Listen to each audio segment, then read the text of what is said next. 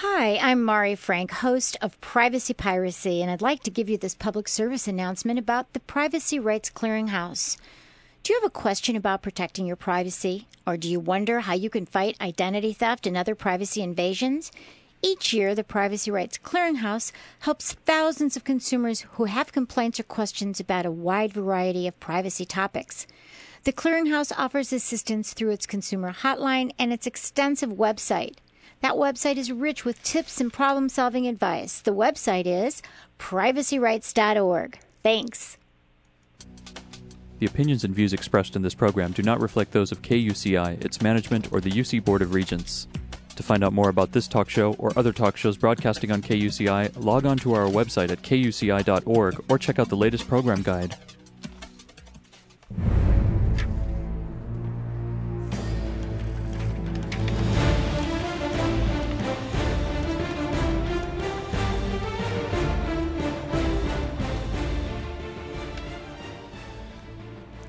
Good evening. You're listening to KUCI at 88.9 FM in Irvine and online at kuci.org. Welcome to Privacy Piracy. I'm Lloyd. I'm the show's engineer, and your host is Mari Frank.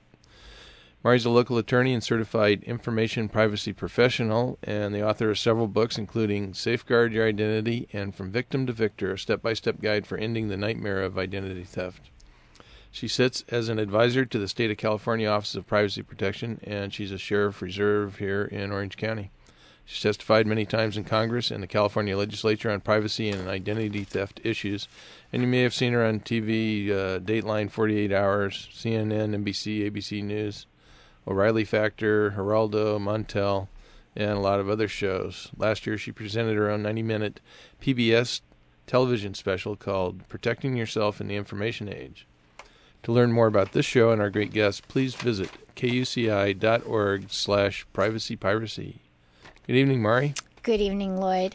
I'm really thrilled tonight because I had gotten an email several weeks ago from a gentleman named Tom Coughlin, who's an engineer and technology expert. And he contacted me about an upcoming data protection summit right here in California, right here in Orange County, California, as a matter of fact, in Irvine. And I was so impressed with him that I invited him to be on our show and talk a little bit about the Data Protection Summit and really what he can tell us about being a techie and help us lay people and those who know a little bit more about all of the problems that we have with privacy and technology in the information age. So let me tell you a little bit about Tom. He's the founder and president of Coughlin Associates and chairman of the 2007 Data Protection Summit here in Irvine. Tom has over 25 years of experience in the data storage industry, working as an engineer and high-level technical and corporate executive. For several years, he's been collaborating with the Center for Magnetic Recording Research at the University of California down in San Diego on the sanitation of disk drive data. That's a little hard to say. In addition to regular technical and marketing consulting projects, he is the publisher of several reports covering technology and applications for digital storage devices and systems. He has 6 patents, wow, on magnetic recording and related technologies. He's going to have to tell us about those. And he's the founder and organizer of the annual Storage Visions Conference, which celebrated its 6th year right here this year in 2007. So Tom has a ton of certifications and memberships that I won't go into, but you can find out a lot more about him at tomcoughlin.com. I'm thrilled because I'm going to be presenting at this Data Protection Summit on March 15th, and he's going to tell us a lot about it. So I know you've been working very hard, Tom, on this Data Protection Summit, haven't you? Indeed. Thank you, Mari. Okay, so tell us, what is it and what's it all about, and why should people right here in Irvine should be going to it? Sure. Well, let me give you a little background and tell you about the conference. First of all, the protection of digital assets has emerged as one of the greatest drivers of technology spending in the last few years. And whether that content is financial, medical, or commercial, there's new regulations regarding retention and access to this content that requires greater amounts of digital storage, as well as better control of privacy and better management of backup, versioning, and archiving. And those rules govern both the retention of data and, on the flip side, and you don't hear so much about this, when it is okay to destroy data. Right. And, of course, we've heard about all the security breaches, too. Oh, that absolutely. Data. Yeah, in fact, I think there's been some down in your neck of the woods recently, too. Oh, absolutely. All over the place. Yep. And that retention of data and sanitization then will be enormous drivers for the growth of storage systems, software, and services. So, I've done some analysis of, how much data is being generated. Here's an interesting figure for you. Worldwide, we probably generate over 10 exabytes of digital data. That's single copy. Exabytes. That's wow. 10 to the 18th bytes. Oh, my gosh. And I think that'll grow at a faster rate with time. And I've got a quote here might be interesting. According to the InfoPro survey, this is getting into the enterprise side of that, in October 2006, the average installed capacity in Fortune 1000 organizations jumped from 198 terabytes in early 2005 to 680 terabytes in October 2006. Wow, I can't even imagine how many terabytes, how big that would, how many bits of information that would be. It's humongous, and it's only going to grow more, and the whole complexion of storage is going to grow a lot. One of the things I've been looking at personally is the growth of with all of the low-cost storage options, with all the consumer devices using storage, even our personal storage is going to expand enormously. And I think by the next decade, you have more personal than contemporary commercial storage available, because there's more people than there are companies. Right. So there's huge growth in the demand of original content, in other words, and that's going to drive demand for protection and retention of that content, including personal, that personal content. Exactly. So the Data Protection Summit will bring together vendors and users to discuss their solutions and experiences in this complicated and critical field. And, I'd like to say that attending this puts you one step ahead in preserving your company's reputation, keeping your company solvent, and showing your value to your employer. And, we're also sitting here on the campus of the University of California, Irvine, and students may be listening in, and a lot of people, are looking for what kind of career they want to have, and this is going to be a huge emerging field in data protection and privacy and technology, right? Absolutely. Okay, Absolutely. So what are some of the topics that are going to be discussed at the Data Protection Summit? Well, first of all, the conference consists of talks, panel discussions, tutorials, and workshops. And topics include data security, information lifecycle management, encryption of data. In fact, there's a whole, on the 12th, there will be a whole forum on disk encryption. Encryption and legal issues, business continuity and disaster recovery, avoiding costly data losses, storage legal compliance, cost-effective data protection, backup and restore, effective archiving, privacy, data deduplication, fixed content management, hierarchical storage management, snapshots, data sanitization, and general and storage networking. Right. I know my program is going to be on Thursday, the 15th, and I'm going to be talking about what we've learned from these security breaches, and I have some outrageous statistics as well, and we've been watching the chronology of security breaches ever since the first one that was made public, which was the Choice Point, and then all the way through up to date, but the most recent one was the big IRS one. So we have a lot that we're going to be talking about, pretty exciting, and I'm going to have door prizes as well, by the way. I'm looking forward to it. Yeah, so I'm thrilled. I think I'm one of the few non-techies there, but I'm going to be talking about the effects of these security breaches. Excellent. Well, that's very important. But I'm going to go and learn from all the other techies that are going to be there. And you're bringing one of your books there. I'm bringing both of them. Yeah. So could you tell the dates for the the Data Protection Summit and how people can find out more about it and register? You bet. The summit is going to be March 12th through the 15th, 2007. It's at the Hilton Irvine, Orange County Airport. Okay, and that's not very far from where we are right now. Exactly. In Irvine, California, of course. Mm-hmm. And on the 12th, there's going to be a couple of activities going on. One is an Oracle University Day on Oracle Data Protection. And at the same time, we're going to have a disk encryption forum. And I can talk a little bit more about disk encryption later if you like. Okay. The Data Protection Conference proper starts on March 13th and goes through March 15th. Okay. And you can get more information about the conference at our website, which is dataprotectionsummit.com. All one word, no spaces. Right, right. Now, where is it always in Irvine, or how many years have you been doing this? Well, this conference has been going on under a different name for a couple of years, and this is an evolution from that original conference, which was the Information Lifecycle Management Conference. I see. And is it held in a different part of California or each No, year? I think it's been down there, down in Southern California. Oh, good. Okay. So basically a Southern California conference. Well, good, because I never heard about it, so this is great. If it's going to be in Irvine, then we can, talk about it and go to it each year and get everybody involved. It'd be great. You'd be welcome to it.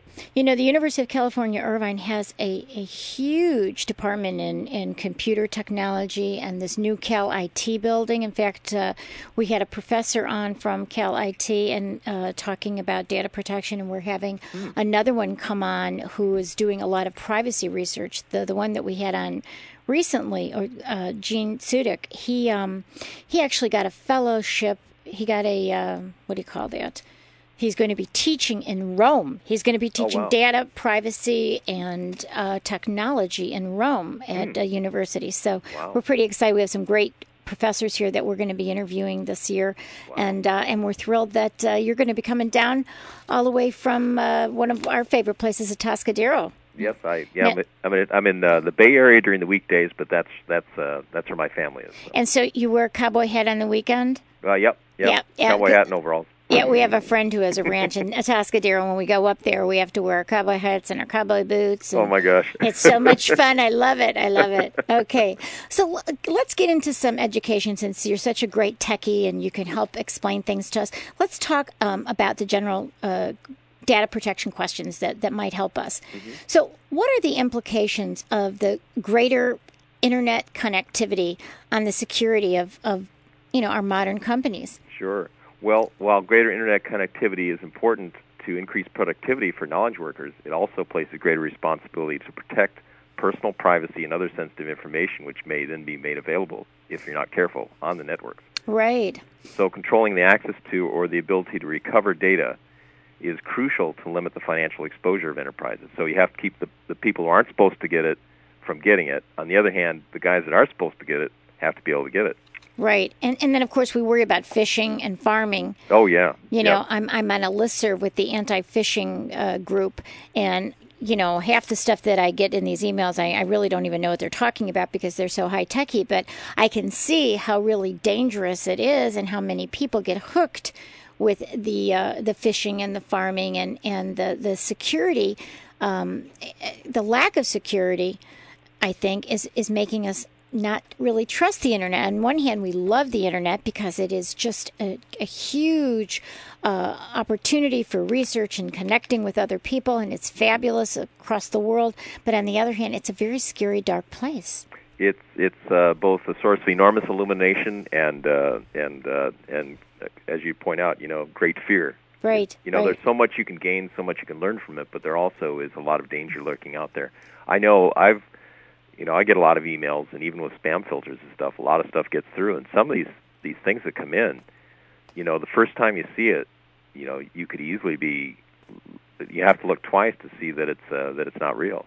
Exactly. I delete anything that looks like it's from a bank or my credit card company, unless it's something that says, hey, here's some specials. I'll look at those, and I will go to the website that I know. I'll type in the website that I know. Exactly. Because I'm too scared to even look at anything where I would just click on a hyperlink in there. I won't even do it. So. If it's just an HTTP hyperlink, especially if it's HTTPS.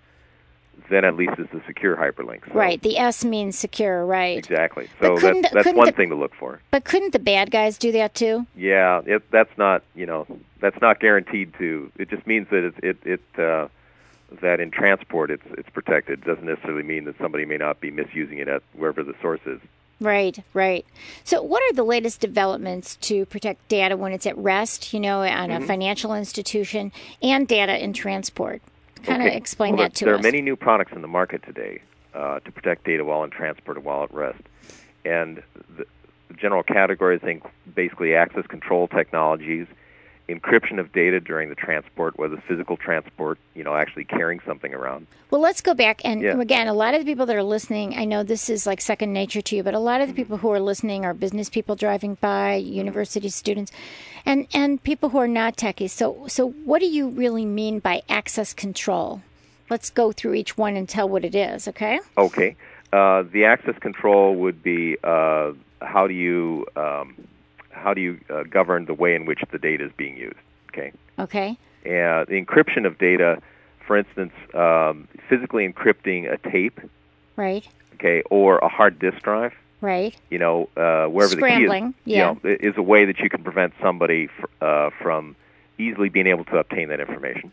Now, when we're talking about encryption, I know, are we talking about 128-bit, or what is the standard right now, really, for encryption if it's used as a best practice? Well, because most of these technologies, they want to be able to export it overseas, 128-bit encryption is what people will tend to use versus a higher level encryption. Okay, so that's considered pretty much the standard? I think so. It's fair to say that, though. You can find examples of higher bit encryptions. And so for businesses, if we're talking to businesses when they want to encrypt either for the data at rest, which it should be encrypted on their own hard drives, right? Mm-hmm. Or if it's encrypted during transport. Mm-hmm. So a lot of are most companies doing this? Not as many as actually a lot. Some of the technologies have been difficult to implement, and as a consequence, because of the costs and the difficulties, they are not as widespread as one might like. But there are some changes in technologies that should make that easier. For instance, I mentioned before we're having that forum on disk drive encryption. So there is new technologies coming out. Initially for laptop disk drives, the 2.5-inch disk drives go into laptops, that will allow encryption of the data on the hard disk drive by the hard disk drive, and the key is kept in the hard disk drive. Now, that's going to be important because we've seen, I think 30% of all the breaches or more are lost laptops. Oh, yeah. I think you mentioned that IRS case before. If I remember right, I think that was a lost laptop with a bunch of information on it. And we've had a lot of those, with health services, and a lot that haven't even been, that I know about that people report to me that haven't been publicly reported. Mm-hmm. So we've got tons of laptops that are. So how would this work? Even someone like me would be able to easily encrypt the hard drive of my laptop right? I mean, there's a couple different things can be done. The hard disk drive contains the data encrypted, and then you would need to know the password to even get access to it. Okay. You can also make a storage device like a hard disk drive, so it's locked to the device it's used in. If it's ever taken out, then you couldn't access the data. Okay, so in other words, if I am the owner of this laptop and I have a device that I use, then I also enter a password with this device. Like I have two things, like I have the thing in my hand, and I've also got the thing in my head. Mm-hmm. And if both of those aren't there, there's absolutely no way to encrypt. No way you can get at it. And since it's all built into the hard disk drive, it's hard to even consider how you'd break that code. Okay. The other thing is, since the key is kept in the hard disk drive, that the effective elimination of the data on the hard disk drive is real easy to implement. All you do is get rid of the key. Okay, so I could be remotely getting rid of the key. Is that what you're saying? That's possible, though it's probably there's functions built into hard disk drives. There's what's called secure erase command. Okay. That the way it's implemented right now basically will erase all the user information on the hard disk drive. It actually will write over all the data, so there's nothing accessible left. Okay. That takes a while, especially if you have a large hard disk drive, because it takes a while to overwrite all the data.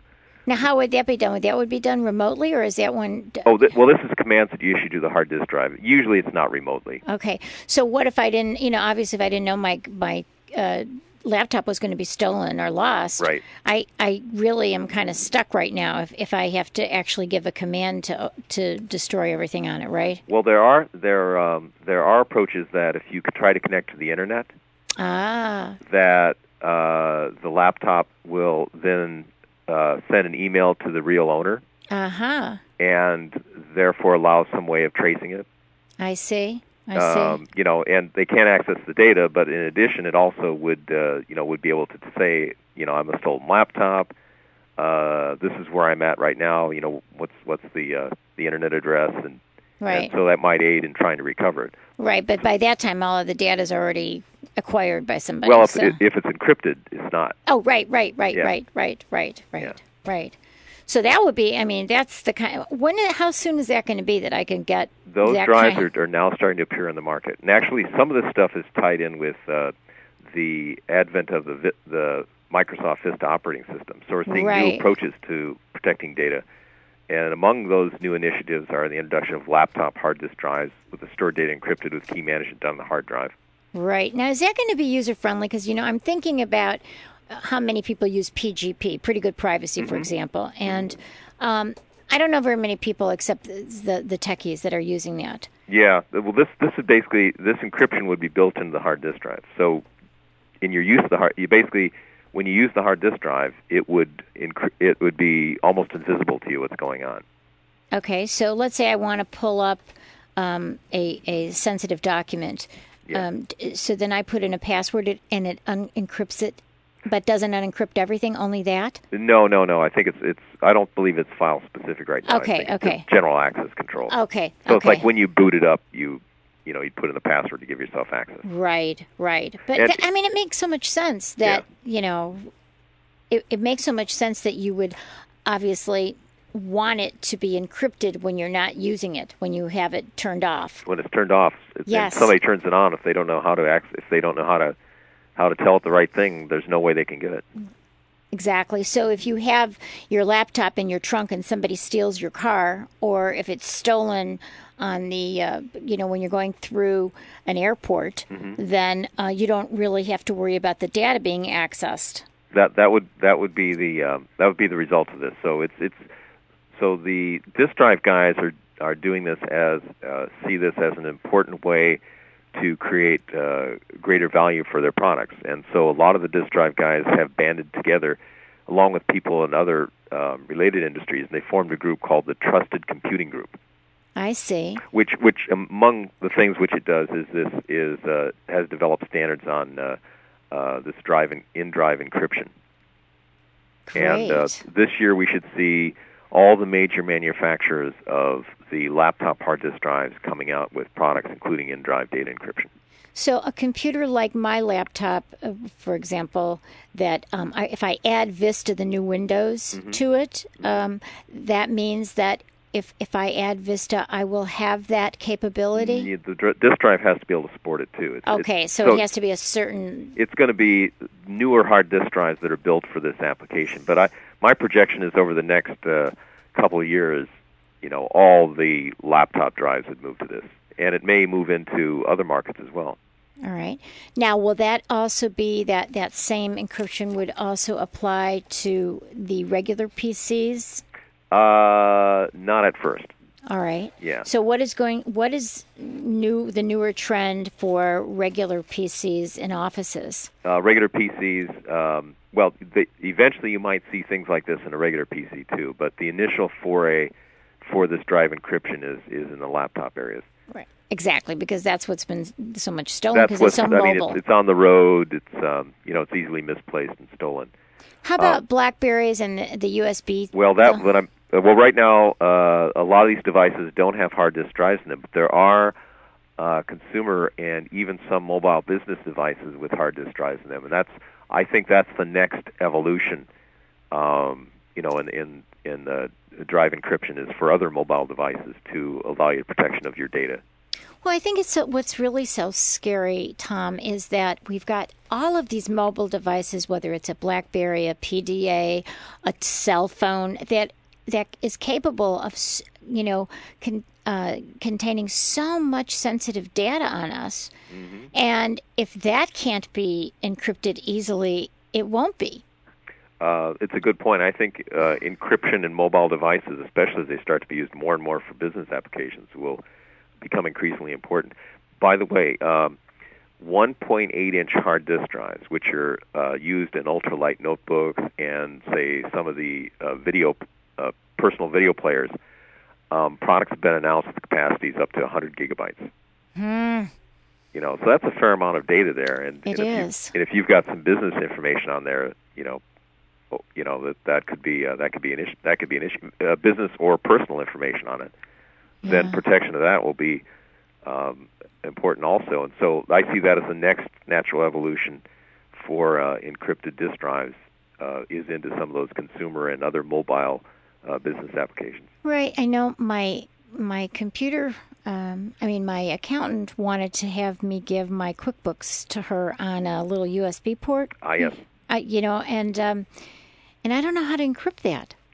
I think there's some products now that are being introduced that have some security features on USB drives. Right. So I feel kind of uncomfortable about doing that because, especially if I'm going to send it to her in the mail, I guess it's easier if I give it to her right in front of me.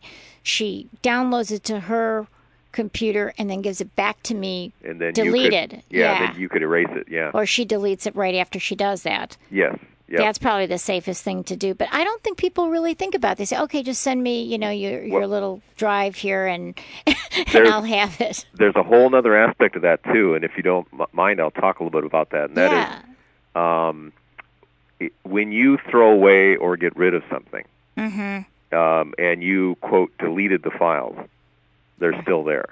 Exactly. And so there's a lot of people that, they're done with a computer or something, they delete, right, which means they put it in their delete folder, and then they say delete it. Well, all you do is get rid of the directory listings. All the data is still on the disk drive and can be reconstructed.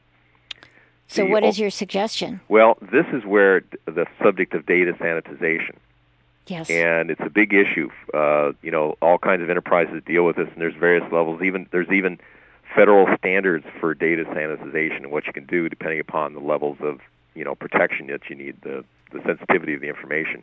And they go all the way to people actually physically destroying a hard disk drive. In fact, they'll burn it with acid, they'll roast it with thermite, they'll break it up into a lot of tiny pieces. Right. I've saw that on TV. Somebody taking like a hammer and breaking apart.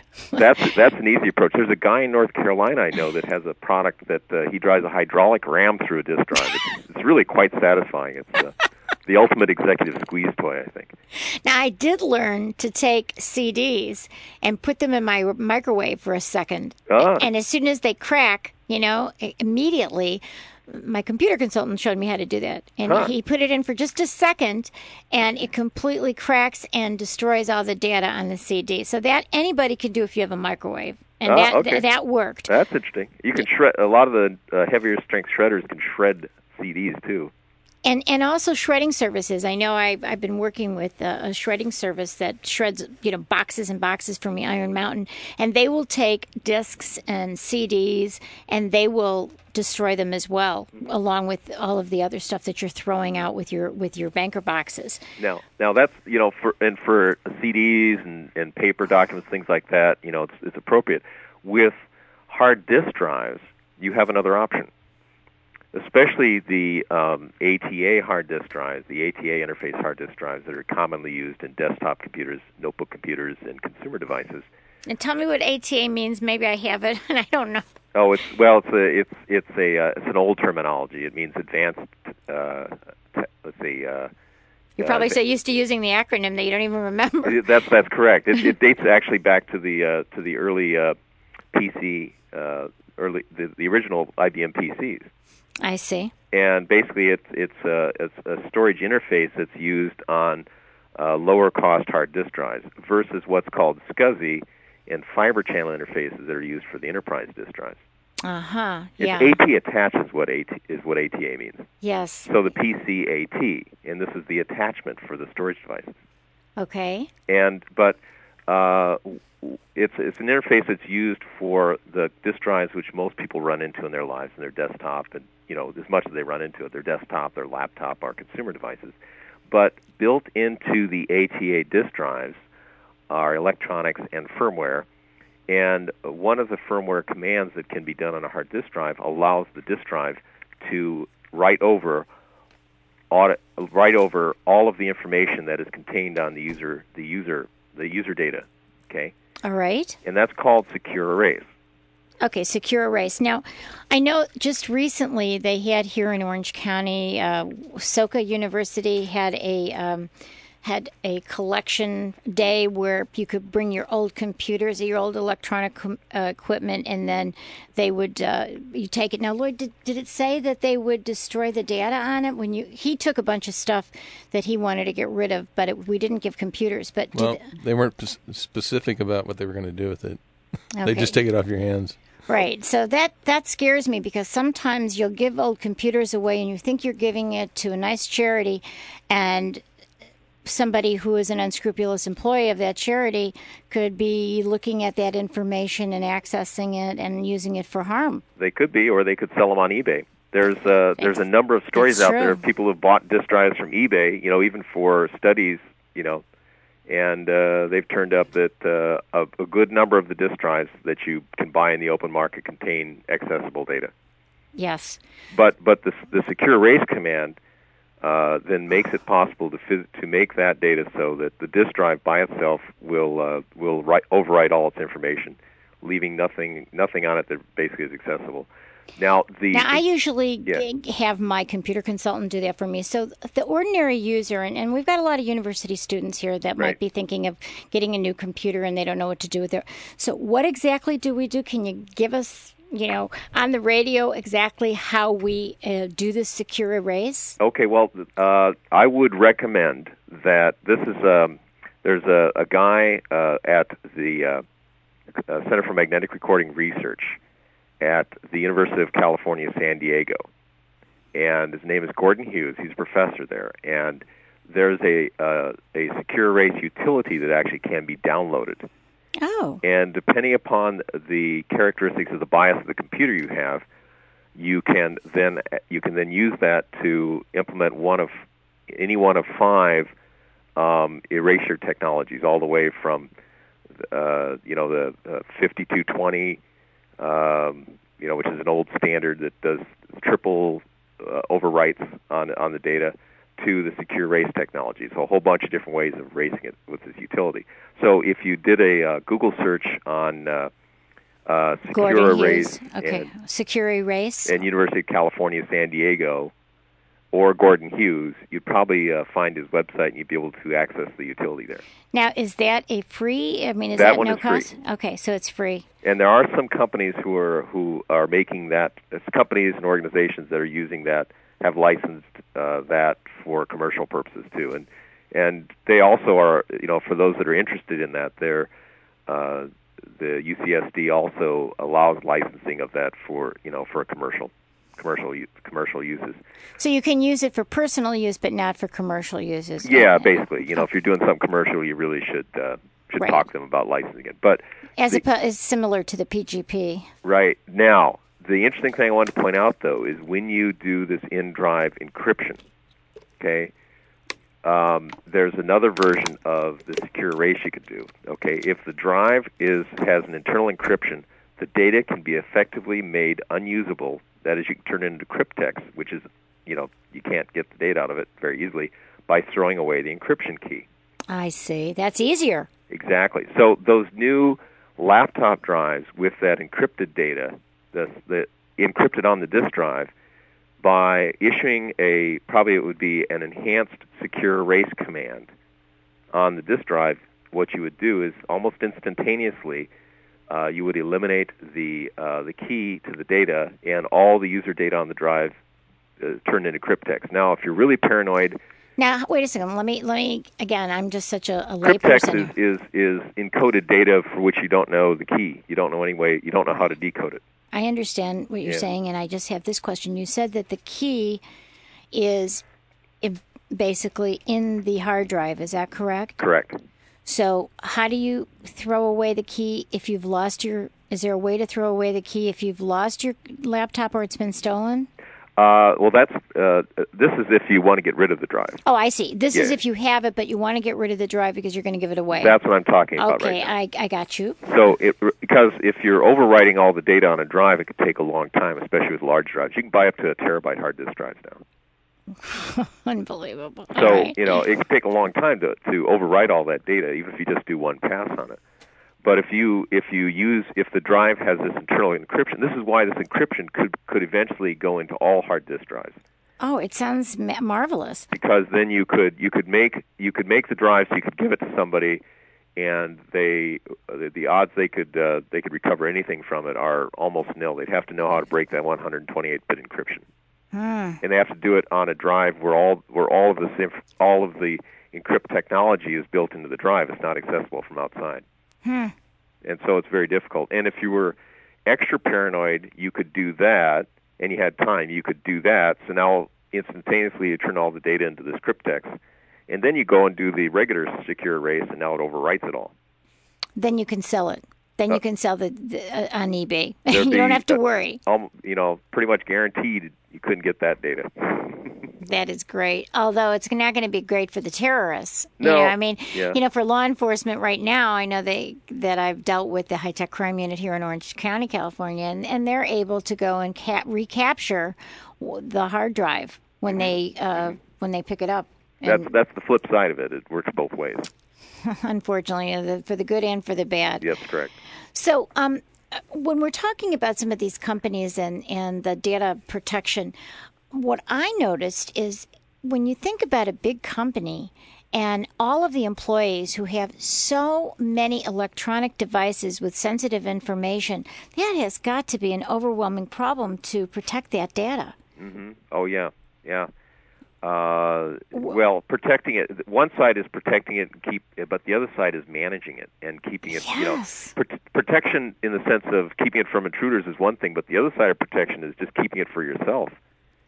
And knowing what you have, Exactly. The inventory of it. How, do you deal with anything with the inventory of all this data when it's on so many different? I'm thinking of a big company like GE, General Electric, or something, and they have all of their employees probably have their laptops and their PDAs and their Blackberries or whatever else that they have, and they have sensitive data on all these things. How do they manage that? It can be a huge job. How do they manage that? Just in terms of retaining the data, how do they do that so they can meet the new, especially for public companies, the legal compliance requirements and things like that? Let's talk about some of those current legal. Yeah, that's really important because I think a lot of people who are driving by, are not even aware of the current legal requirements for the data protection. Let's talk a little bit about that. So they vary for various industries, and there's particular laws that cover various industries, but for public companies, Sarbanes-Oxley is a common requirement. Right. And in general, companies are required to keep all the relevant data for their businesses, including email, for a period of 7 years. And that's because we've had all this fraud. Exactly. It's because of Enron. And we have all this fraud, and it's felt that the technology is there that we can avoid the fraud. But according to some articles and things that have been out there, more than half of companies are not SOX compliant. Right. And this is primarily due to the complexity and cost of compliance. Despite years of effort, millions of dollars of investment, nearly 61% of companies say they have not yet completed implementation of Sarbanes-Oxley compliance process. And that's according to a study by Oracle Application Users Group, which is doing that an event on March 12th. As part of your data protection. Yeah, exactly. Data protection summit. I see. And they say at the same time, about 64% of those tracking their SOX metrics report that they have already identified deficiencies within their financial ERP database environments related to Sarbanes-Oxley. Amazing. And among organizations with more than 5,000 employees, this is interesting, 80% of the respondents say they require 4 or more full-time employees to manage database monitoring and compliance reporting. And that translates into a fully loaded operations cost approaching $500,000 per year. So those people who are sitting here, who are students on this campus, boy, what a field to get into. There's going to be such a demand for people who know the kinds of things that you know, Tom, about data protection and data management. It's just outrageous. We're speaking with Tom Coughlin, who is an engineer and technology expert, and he's with Coughlin Associates. He is the chairman of the Data Protection Summit that's going to take place here the second week in March 2007, and everyone listening would probably want to come to it. And tell us the website again for the summit. The website is dataprotectionsummit.com. So run all those words together, dataprotectionsummit.com. And Dataprotectionsummit.com. Tom, are you going to be presenting at that as well, or are you going to be running around telling everybody else what to do? I'm running around. I'm going to do something at the beginning of the disk encryption forum, but I'll probably be running around a bunch. Right, and I'm going to be presenting on the 15th. Yeah. So I'll be presenting on what we've learned from all these security breaches and what does it mean to us. So, we hope that you'll come out and say hello to me and to Tom. Oh, great. Yeah, I'd love to see you. Well, I know you're going to finally meet me in person. And I'll meet you in person, too. Yeah, I've seen your picture. That's right. All right, so what else have he learned about some of these? What are some of the other legal requirements besides we've got the Gramm-Leach-Bliley, we've got HIPAA requirements for the health guys? Yeah, this is for the healthcare data that we're collecting, and how do we collect it and share it and transport it, right? And actually there's been a lot of impact. I mean, there's been enormous economic impacts, not just the direct costs, but if you think about it, and we probably shouldn't go too much in this, it's even impacted the ability of companies to do IPOs, because if you're thinking of going public, the requirements and the cost of building up the compliance structure to go public are so huge that they actually have inhibited the companies going public. They're tending much more now to basically merge with another company or something like that rather than go on the open market. On one hand, the technology has opened so many doors and made our lives so much easier. And on the other hand, all this technology has created a morass of new work and new challenges for everybody. Absolutely. It's amazing. Yeah. So what sort of storage systems should a company use as their data ages? Well, that's a good point. This is a place where you can try to be cost effective, and it directly relates to the cost of some of these compliance, because what they're asking in compliance is you keep data for an extremely long time. That may or may not be of direct use to your company, but you still have to keep it in order to meet these legal compliance requirements. And as that data ages, it's generally, but not always, accessed and used less frequently by an enterprise. So for the case of data that becomes older and or less frequently used, the storage devices used to retain it don't need the same kind of access speeds, because you're not getting at things as often. You don't need it quite as fast. Sure. That are required by more frequently used data. For this reason, this data can generally be moved over time from more expensive, low latency, that is fast time to data, storage devices such as SCSI or fiber channel hard disk drives, storage systems, or even systems using solid-state drives, to the less expensive ATA. Remember, we talked about that earlier. Yes. Based storage systems. So you can get ATA drives now. They've just been announced up to a terabyte in a single hard disk drive. But my question is this: if you get these ATA drives and they're the older drives, are they easily encryptable? Well, they're. I'm talking. It's a technology for lower cost drives. It's not necessarily. You mean if you had lower ATA drives, could you encrypt those? Yes. No, it has to be built into the drive, and that's only. And right now, that's only on these 2.5-inch drives for the mobile market. But eventually, I think it will migrate into other products. Okay, this is what I was thinking of. Yeah. I just received an email the other day from a woman who used to work for a very big company 20 years ago, and she got a letter from the company that someone had gotten into her old, and she hasn't worked for the company, I think, like 20 years. Oh, wow. And she got an email that some unauthorized person, I don't know if it was a hacker or what, had gotten all of her sensitive information, and it was a security breach notification. Wow. And one of the things she said to me is, why in the hell, and she said it just like that, is this company still got my sensitive information sitting out there unencrypted on some backup drive. Uh-huh.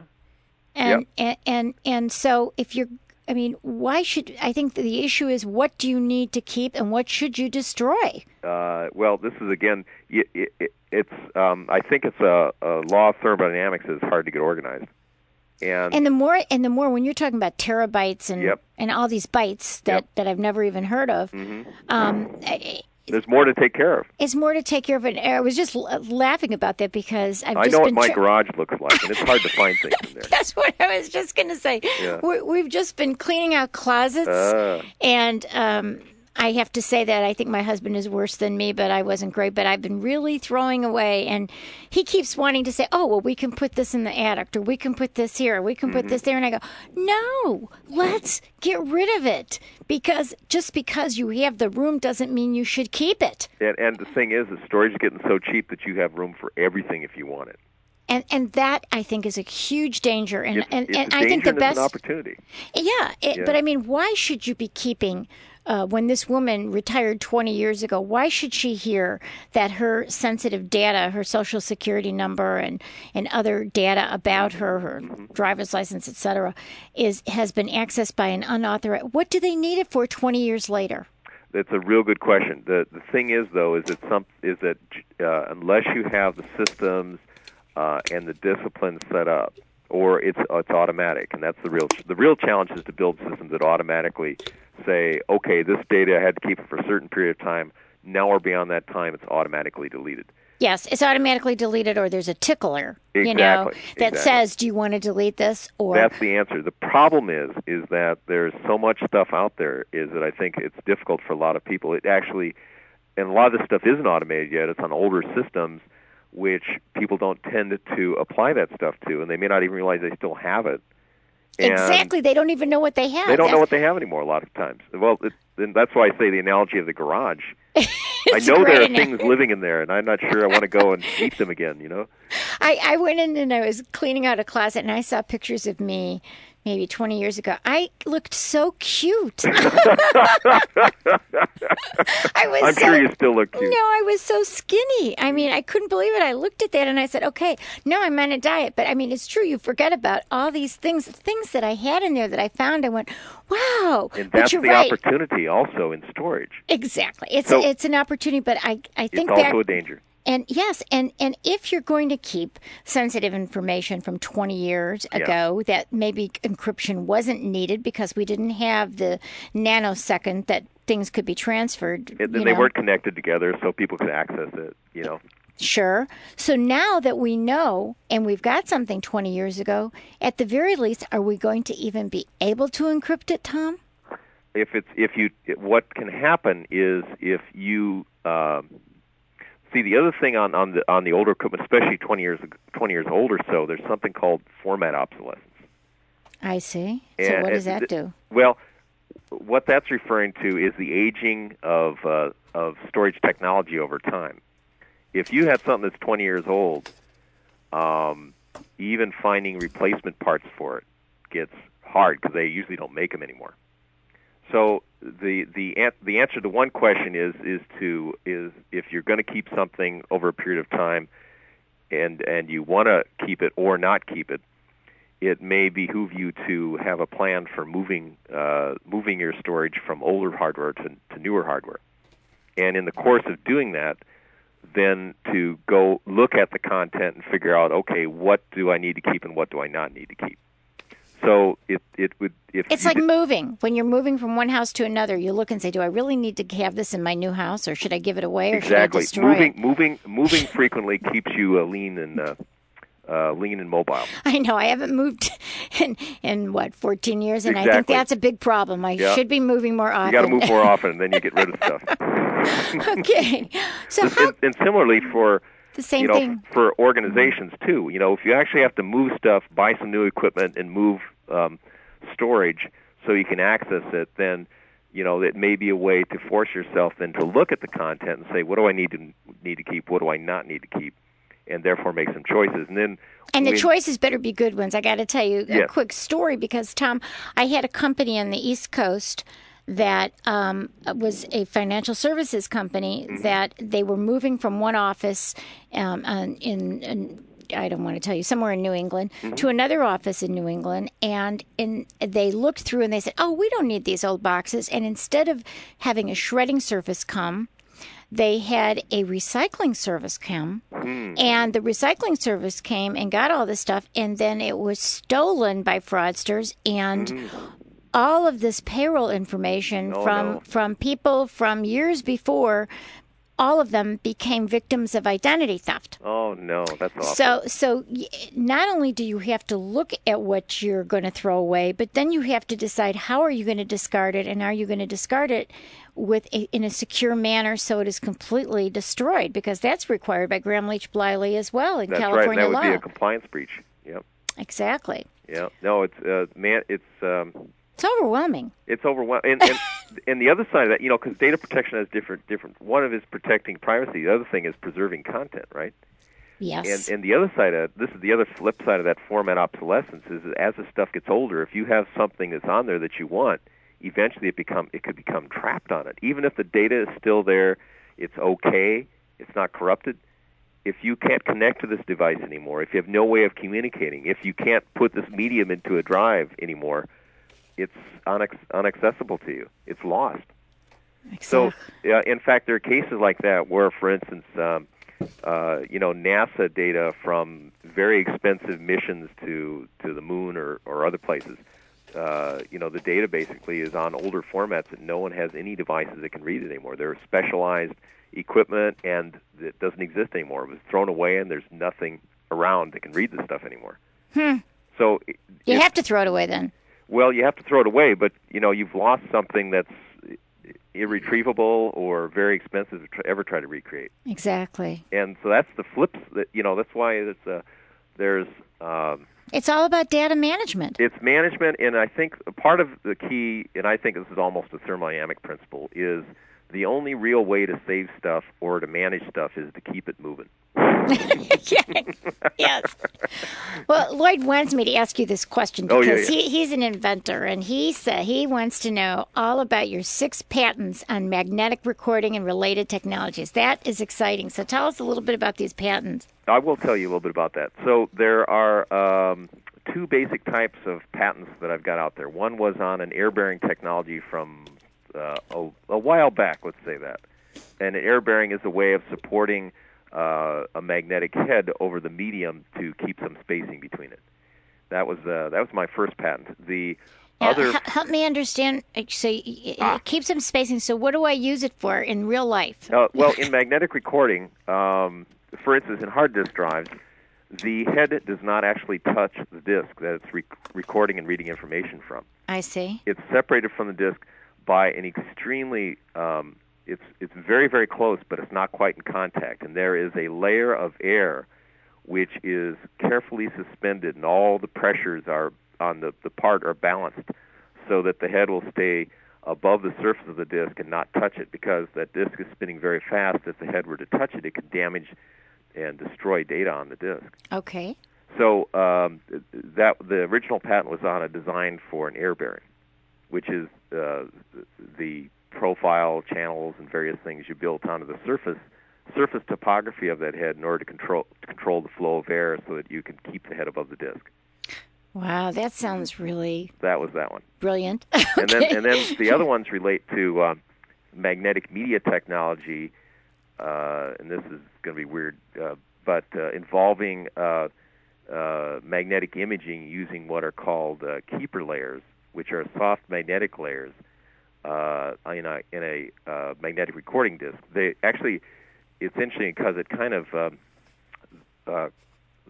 there's a technology now called perpendicular recording technology that actually uses both a hard magnetic recording layer, which is where the data is stored, and a soft magnetic recording layer. And the soft magnetic recording layer actually creates images of the right head, image fields of the right head field, which help you to write on the media, to put the information on the media with perpendicular recording.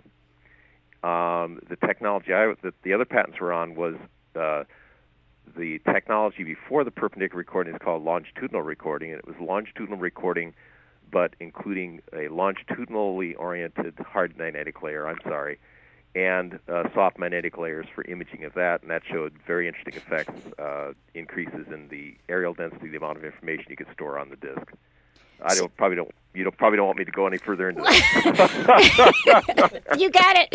But Tom, let me ask you something. In real life, how do we use it? Is it like when we're recording here, like at the studio, or what kind of media are you talking about? Well, it's we're focusing on magnetic. This is some work I did at Ampex actually, and it was a magnetic discs. We were focusing on hard magnetic discs, and so it was discs like you'd be using in your computer, or probably in your editing station for for making your programs. And like Adobe Audition is what I use. Right, but you keep the data on a hard disk drive, I'll bet you.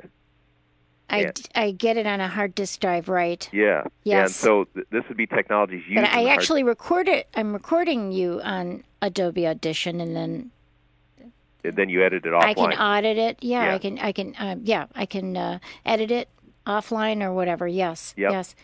Okay. So actually, I'm using that kind of technology without knowing about it. You don't know about it, but there's just a brief interlude that this is true not only of magnetic recording technology, but of all the data storage technologies like flash memory. They're all just amazing things. There has been so much advancement and development over the years. The amount of storage capacity that is available to humans nowadays and will be available in the future is enormous. How do you keep up with this? It's the thing I really love, so I make a point of doing that. I actually have done projections on the growth of storage and what people are using it for. I think like I said, at the beginning, by the next decade, there will be more personal content, that is videos, photographs, maybe even people recording their lives as they happen. Yes. Out there than any other content, so that the so-called commercial or commercial content actually will be the minority compared to personal content, because as you digitally enable human beings, they will create more of their own stuff, what with social networking, what with the lowering of the cost of technologies, both to create and distribute content and to share it with other people. And there's a lot more people than there are enterprises, and so that will drive the enormous growth in personal content. By the next decade, it will overwhelm. I think you may easily see people carrying, and this is again why getting protection technology is important, carrying terabytes in your pocket, having petabytes in your home, yes, and having exabytes in data centers and zettabytes in the world, and each one of those goes up by a factor of 1,000. You know what I'm laughing about? I'm thinking about how I could really use a home organizer, to help me with all my classes. I'm going to need to have an information organizer. Indeed. Someone to help me manage all this information, just like we're talking about. Companies can't even do it, and they can hire very expensive IT people. What are we going to do to manage all this? It just is amazing. A lot of it's going to have to be automated. It's going to have to be built in. In fact, I think that not only is the amount of data going to be greater for personal than for commercial content, but it's got to be cost-effective ways of managing that. A lot of stuff's going to have to be built in. There's yes, enormous, because it's going to be beyond our control. And it's going to be one of the biggest drivers of any kind of storage and general system technology is helping people deal with this content they've got. Tom, Lloyd told me that we're just really out of time, but you're going to have to come back because you have so much to teach us. It's wonderful. Oh, thank you. It's a pleasure. I love talking about this stuff because it is. Even with dummies like me. Oh, no. It's been a lot of fun. Okay, well, we are going to see you very soon at the Data Protection Summit in Irvine. On the 13th through the 15th, correct? That's correct. And the website, again, if you want to get more information on that, is dataprotectionsummit.com. Okay, so thank you, Tom, and we will talk to you soon. It's been a pleasure, Mari. Okay, you've been listening to KUCI 88.9 FM in Irvine and KUCI.org on the net. You've been listening to Tom Coughlin, who's an engineer and technology expert, that's for sure. And he's been trying to explain to us non-techies about all sorts of magnetic technology, et cetera, et cetera. Please go to kuci.org/privacypiracy and see our previous guests. Listen to the archived interviews with those VIP people. And also download podcasts, subscribe to our podcast, write us an email, and see who our upcoming guests are. Join us here every Wednesday from 5 to 6 p.m. right here on KUCI 88.9 FM in Irvine. I'm Mari Frank. I'm your host. And Lloyd, thank you so much. He's a great engineer. Good night. The opinions and views expressed in this program do not reflect those of KUCI, its management, or the UC Board of Regents.